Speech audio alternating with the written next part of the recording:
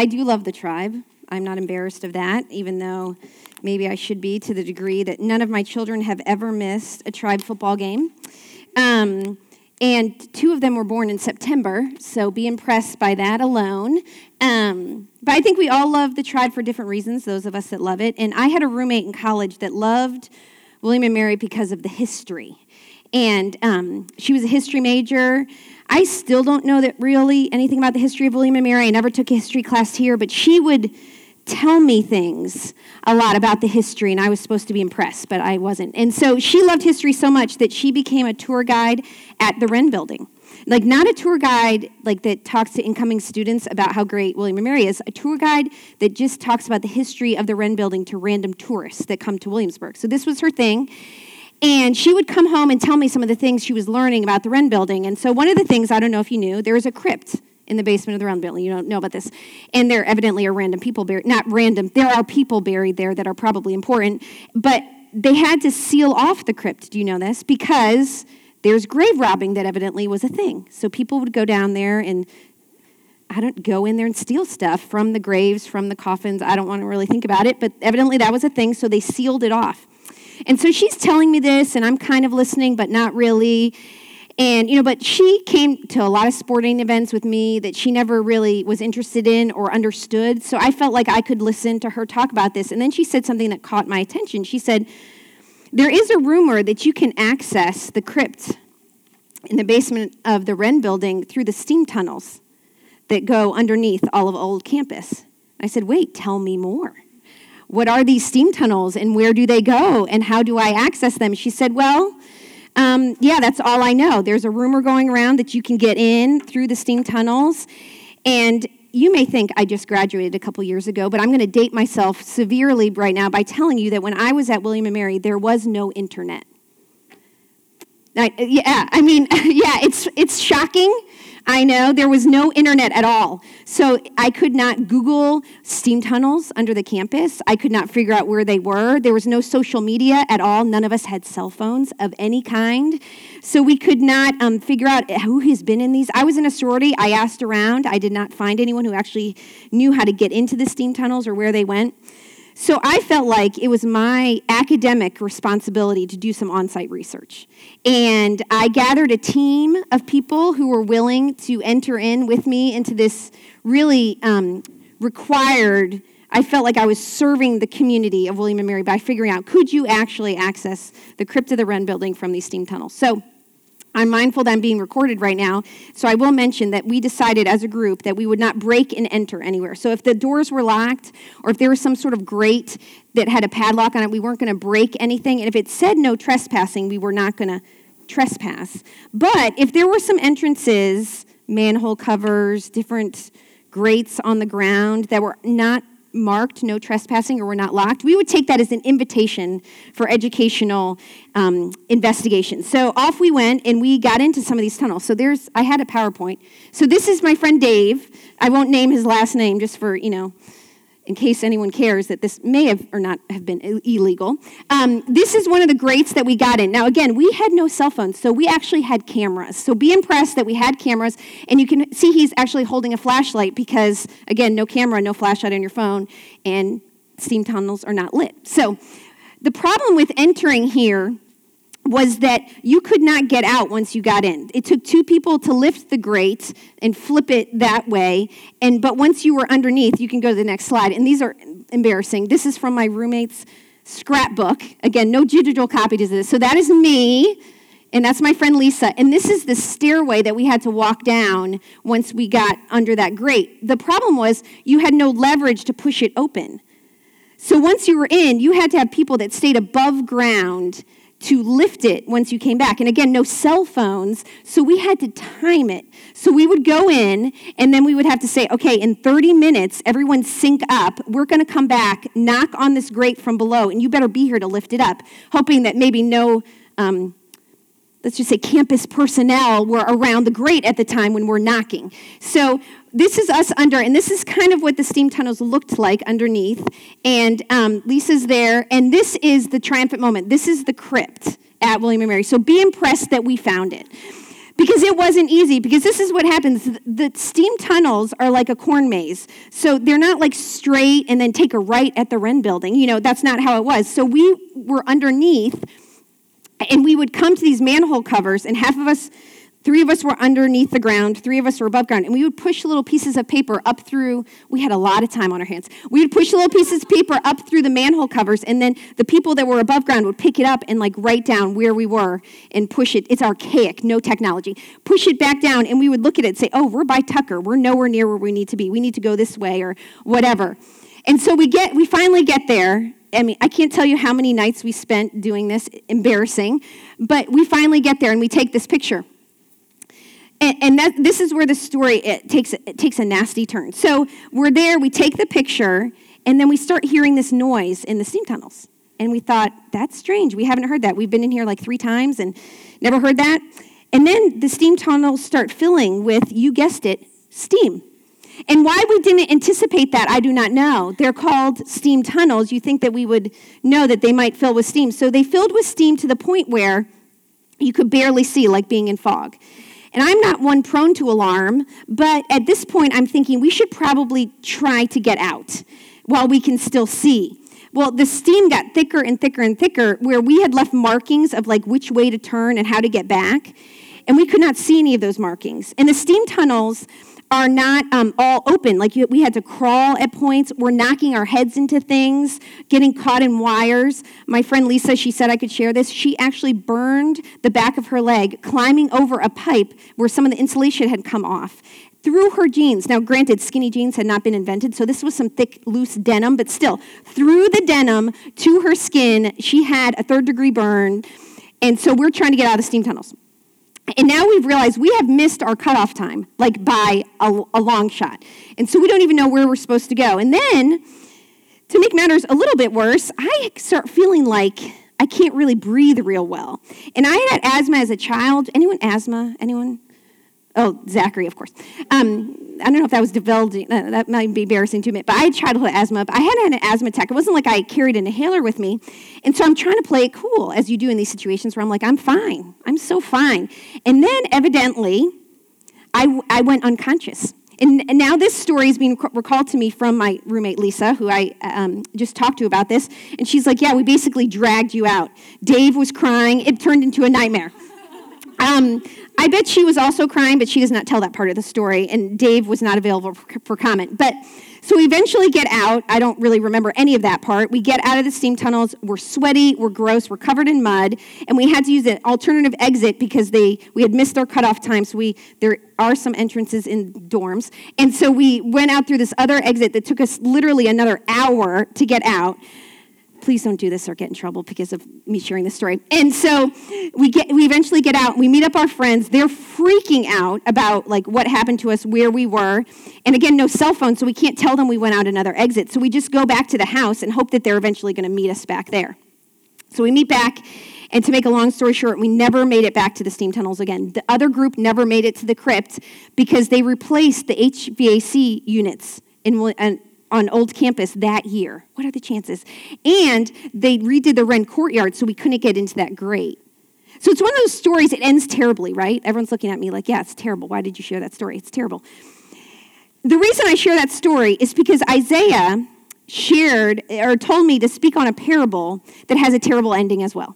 No offense, Isaiah. It does have a terrible ending. And so the question is, like, I don't really like hearing stories like that kind of end flat. Have you ever, went to a movie and the ending is just totally unsatisfying? Like, the couple doesn't end up together, the hero doesn't triumph. I feel like they try to be artsy with those. Sometimes the worst is like a TV series. Like, you watch the finale and it's falls flat and you feel like you've wasted half your life watching this for years and years. And then it's like, no, that's not how it was supposed to end. That's not the triumphant ending I was looking for. It was kind of like when the Patriots came back and won that Super Bowl a few years ago. But that's totally another story that I could really talk about much more. But this parable we're going to read tonight has one of those, and I wanted to warn you about it because there's purpose in it. But there's this idea of why in the world did Jesus tell this story with the terrible ending? And so we're going to read it together, and it's in Matthew 18. And that is kind of blurry, so I would not recommend reading that. You might want to just look on your phone, or if you brought a Bible. It starts Matthew 18, and this starts in verse 21. And it says, "Then Peter came up and said to him, Lord, how often when my brother will sin against me and I forgive him? As many as 7 times? And so Peter's like one of my favorites because he's not afraid to ask the question. He's asking a where's the line type question. So he really could be asking anything like, how patient do I exactly have to be? Like, how many times do I have to be patient? I think the only reason he asks about forgiveness here is because right before this, Jesus had talked about how to handle conflict. Because sometimes conflict happens, shockingly. But so Jesus had just talked about that. So that's why I think Peter's thinking about forgiveness. But he could be asking, like, how much money do I have to give to be considered generous? Or how many times do I have to deal with that annoying person before I just ignore them and act like I don't know them? Like, it could have been any of that. But Peter's not afraid to ask the question. He knows Jesus pretty well at this point. He's walked on water. Like, impressive things have happened. And so he asks this question, like, where's the line? Because Peter is a doer. Peter's a leader. Peter wants to be out front. And he says 7 times when the kind of standard at that point was 3 times, which is kind of crazy that they had standards of how many times you would have to forgive people. But that's the kind of religious society that they lived in. The Pharisees said 3 times. And then after that, you do what you want. But 3 times was the standard. And so Peter is like more than doubling it, which I think is kind of impressive. Is it 7 times? Is it 7 times? Like Peter's like, they're all taking the class pass, fail. I'm going to get an A. Like, what do I need to get the A? Is it 7? And this is what Jesus says to him. Jesus said to him, I do not say to you 7 times, but 77 times. And in some translations, it says 70 times 7 times. And so what Jesus is really saying is an infinite amount of times. And so you got to think that Peter's face kind of sunk. Like, what? Like, I think Peter's thinking Jesus has raised the standard. Peter has heard the Sermon on the Mount. Peter's probably thinking, I know Jesus is saying we need to be more loving. We need to be different than what the Pharisees are doing, but this seems crazy. And so then Jesus tells this parable. It doesn't end well, just prep. Therefore, the kingdom of heaven may be compared to a king who wished to settle accounts with his servants. When he began to settle, one was brought to him who owed him 10,000 talents. That equals roughly $7 billion in our, like, roughly, that would what it would be today, $7 billion. And since he could not pay, obviously, his master ordered him to be sold with his wife and children and all that he had and payment to be made. So the servant fell on his knees, imploring him, have patience with me, and I will pay you everything. And out of pity for him, the master of the servant released him and forgave him the debt. Okay, so we could end here, and this would be triumphant, right? I could have ended my steam tunnel story, and we made it to the crypt. It was awesome, and, just ended it there. That's triumph. But see, this isn't where the story ends. You could give a whole talk just on that, the debt forgiven. That's a great talk, but we have to keep going. And this is what it says. But when that same servant went out, he found, implying he went out looking for one of his fellow servants who owed him 100 denarii. Now, it's about $10,000. So that's not nothing. It's not $7 billion, but it's not like $5. Like, that's a decent amount of money. And it says, and seizing him, he began to choke him, saying, pay what you owe. So his fellow servant fell down and pleaded with him, have patience with me and I will pay you. He refused and went and put him in prison until he should pay the debt. Now when his fellow servants saw what had taken place, they were greatly distressed, I bet. And they went and reported to their master all that had taken place. Then his master summoned him and said to him, you wicked servant, I forgave you all that debt because you pleaded with me. And should not you have had mercy on your fellow servant as I had mercy on you? And in anger his master delivered him to the jailers until he should pay all his debt. So also my heavenly Father will do to every one of you if you do not forgive your brother from your heart. This is intense. That's not a good ending. It's like a total bad ending, actually. It's depressing. It's kind of like makes us think a little bit. Because Peter was asking a where's the line question, which should have an easy answer. Like 7 times, what if Jesus said like 10? That would have been an easier thing to take than this, right? This parable. Because Peter's asking a where's the line question, and Jesus is asking a where's your heart question. It's 2 totally different things. They don't really go together. And so before we really get into it, I'm going to go over a little bit. I want to define forgiveness. Because sometimes we can misunderstand what we're talking about when we define forgiveness incorrectly, and we can think Jesus is asking us to do something he's not. So I'm going to start with what forgiveness is not. Forgiveness is not, the first one is denying the severity of sin or the pain it causes. So when I forgive someone, I'm not saying, I forgive you, it's no big deal. It's no big deal. Like, that doesn't hurt me. That never did hurt me. It's not saying that at all. And in fact, Jesus takes sin like infinitely more intensely than we do. Like, Jesus is more upset about the pain that we're enduring than we are. And the scriptures never minimize sin or never act like it's no big deal. And so that is not what forgiveness is. The second thing, forgiveness is not the absence of consequences for the offender. Jesus just talked about what you should do if someone offends you. And consequences actually in Scripture, they're sometimes necessary, even helpful. So if someone were to murder someone, I can forgive them, but that does not mean that person should not go to jail. So you can forgive someone, but that does not excuse all the consequences that that person needs to face. And the third one I think is really, really important. And the third one is that forgiveness is not necessarily a reconciled relationship. So if someone harms me, I can forgive them, but that does not mean that I need to live in a relationship with them where I'm continuing to be harmed. If that person is not repentant or does not acknowledge what they're doing, then forgiveness is not saying, I'm going to continually get beaten up by this person. That's not forgiveness at all. But forgiveness is, so this is the next one, forgiveness is, number one, resisting revenge.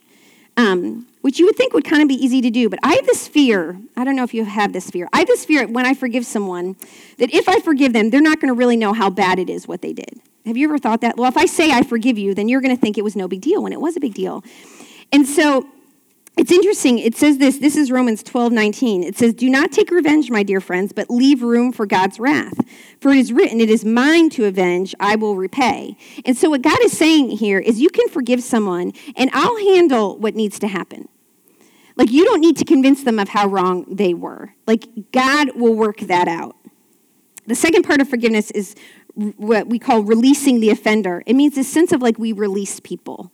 We don't hold them to what happened. Our pastor Travis gave a great sermon about what it means to release the offender, and you can look that up on the website. But it's a sense of not holding them to it. But again, I don't want to get too caught up on forgiveness because I don't think this parable is really only about forgiveness. Peter could have really asked anything. He could have asked, how often do I love someone? How often do I have to do all these things? I think forgiveness was just the topic at hand. And so I think for years, misinterpreted this parable and scriptures like it. So my interpretation used to always be, so I'm forgiven by God, so I better forgive other people. Like it's now required, like I better man up or woman up and forgive people. There's a verse, 1 John 4:19, and it says, we love because God first loved us. And I always felt like, okay, I'm loved, so I better love people. Like, it's like I'm under this obligation. I better really try hard to love people.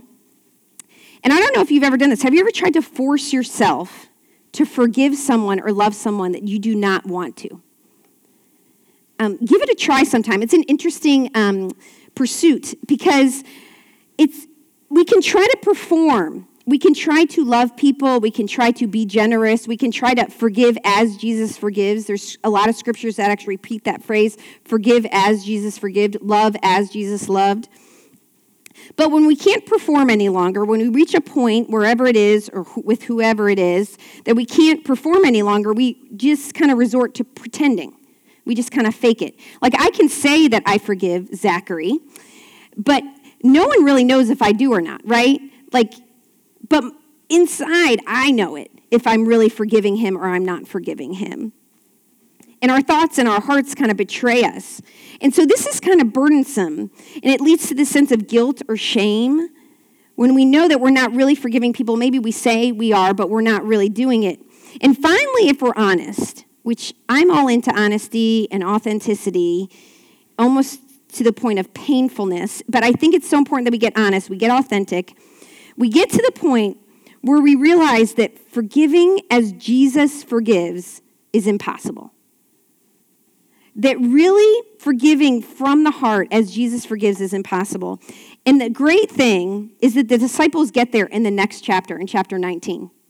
In Matthew 19:25, the disciples actually say to Jesus, who then can be saved? Like, how in the world are we going to get to do this?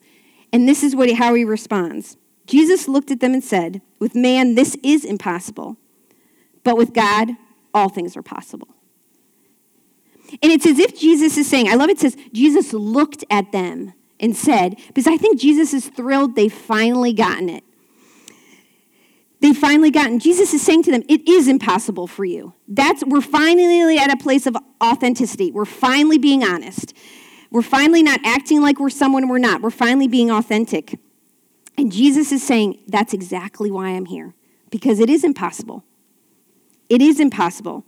And see, this is the good news, and I bet you're thinking, like, I'm glad she's getting there to something good, because this is the really good part. And this is what actually makes Christianity totally unique from all other world religions. I was actually a religion major here at William & Mary, so I actually did a lot of studying them before I even knew Jesus, studying world religions, which was an interesting exercise. But this is really what makes Christianity unique, because Jesus did not come to establish a new, higher moral code that we were all going to have to achieve. That wasn't the point. Jesus came to say, I want to be in this dynamic relationship with you where I will transform you into a new person. My power, my spirit is actually going to live inside you, and I'm going to give you a totally new heart. I am going to do a miraculous work in your life. I'm going to do the impossible in your life. Ezekiel 36:26 says this, I will give you a new heart and put a new spirit in you. I will remove from you your heart of stone and give you a heart of flesh. So the point of this parable is not, Jesus forgave, so you better forgive. The point is when we remember and understand that Jesus has forgiven us a $7 billion debt, we will be empowered to forgive other people. We will be changed. It will be transforming. We will have a new heart, ready and willing and overflowing with the forgiveness that Jesus has poured out into our lives. See, that is the gospel. That's what makes Christianity different. It's not that here's a new standard that you can achieve so that we are accepted. It's the exact opposite, actually. Timothy Keller describes the gospel this way. He says, the gospel is this. We are more sinful and flawed in ourselves than we ever dared believe. $7 billion worth. We're more sinful and flawed in ourselves than we ever dared believe. And I've believed I'm very sinful, more than I've ever dared believe. Yet at the very same time, we are more loved and accepted in Jesus Christ than we ever dared hope. Than we ever dared hope. And when that truth sinks deep into who we are, then we are transformed by the power of God at work in us. And do you know who got this? Who finally got this? Peter. Peter, of all people, got this. And we know he got it. We know he was transformed by the gospel. Because in 2 Peter 1:3, he writes this. His divine power has given us everything we need for a godly life through our knowledge of him. Through this relationship, through knowing Christ personally in an authentic, real relationship, we have the power we need to live a godly life. That's where the power is from. Ephesians 3:20 is a famous scripture. It's read often, but I think some of it's missed. It says, now to him who is able to do immeasurably more than all we ask or imagine, according to his power that is at work within us. So a lot of people read the first part of that. Now to him who is able to do immeasurably more than all we ask or imagine. Like God is working out there somewhere to do these unimaginable things. He's doing amazing things out there, but we forget the second part of the verse. According to his power that is at work within us. Not just out there working, he's working in us.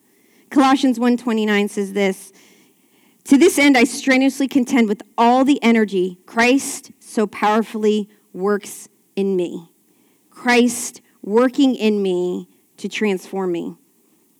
So when we're struggling to forgive or love or be patient or generous or whatever our struggle is in the moment, and there'll be one in the moment, we don't need to beat ourselves up. We don't need to have this kind of like, I need to try harder, I muster it up from within. I really need to be more loving. Instead, we need to take it as a warning sign to us that we've forgotten the gospel. We've forgotten that we've been forgiven a $7 billion debt. If we're struggling, it means we've forgotten something. We need to remember that we're loved, remember that we're forgiven, remember the power available to us that's at work within us right now. And we need to remember that the impossible is really possible with God. And that's why Jesus tells this this great parable with a terrible ending. It's because we forget we are the unforgiving servant, and we end up imprisoned and trapped by unforgiveness or not loving people or whatever it is. And we think that this is normal. We think it's normal. And you'll hear people say this. It's so fatalistic. Well, this is just how I am. Like, I'm just an anxious person, or I'm just a person who struggles to forgive. I actually heard people, I just don't like people. Like, people say this kind of stuff, like, very fatalistically.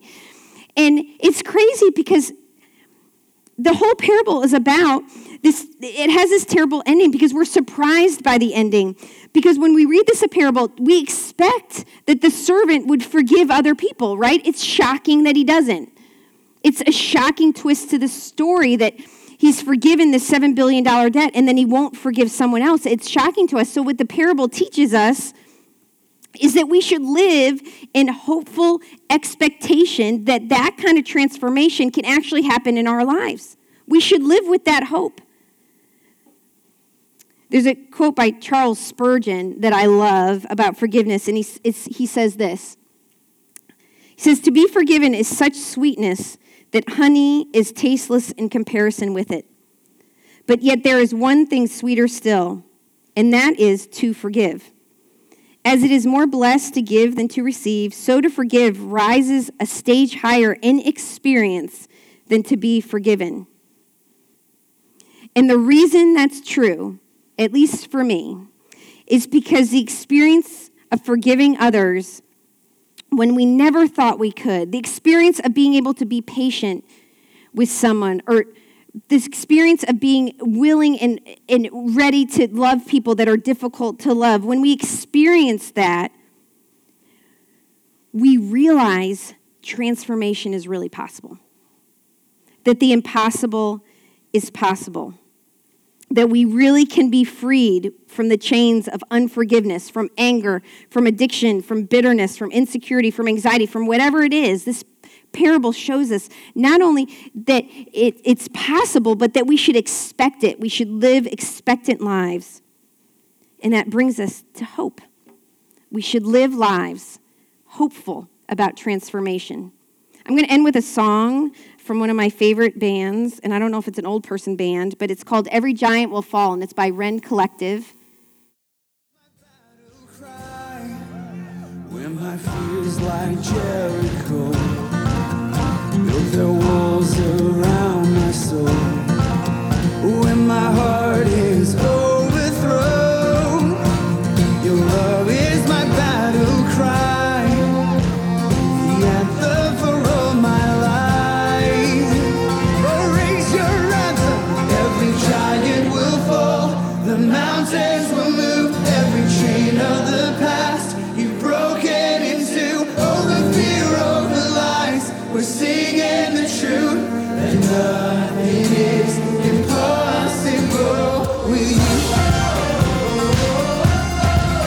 Oh, with you. There is hope within the fight, in the wars that rage inside. Though the shadows steal the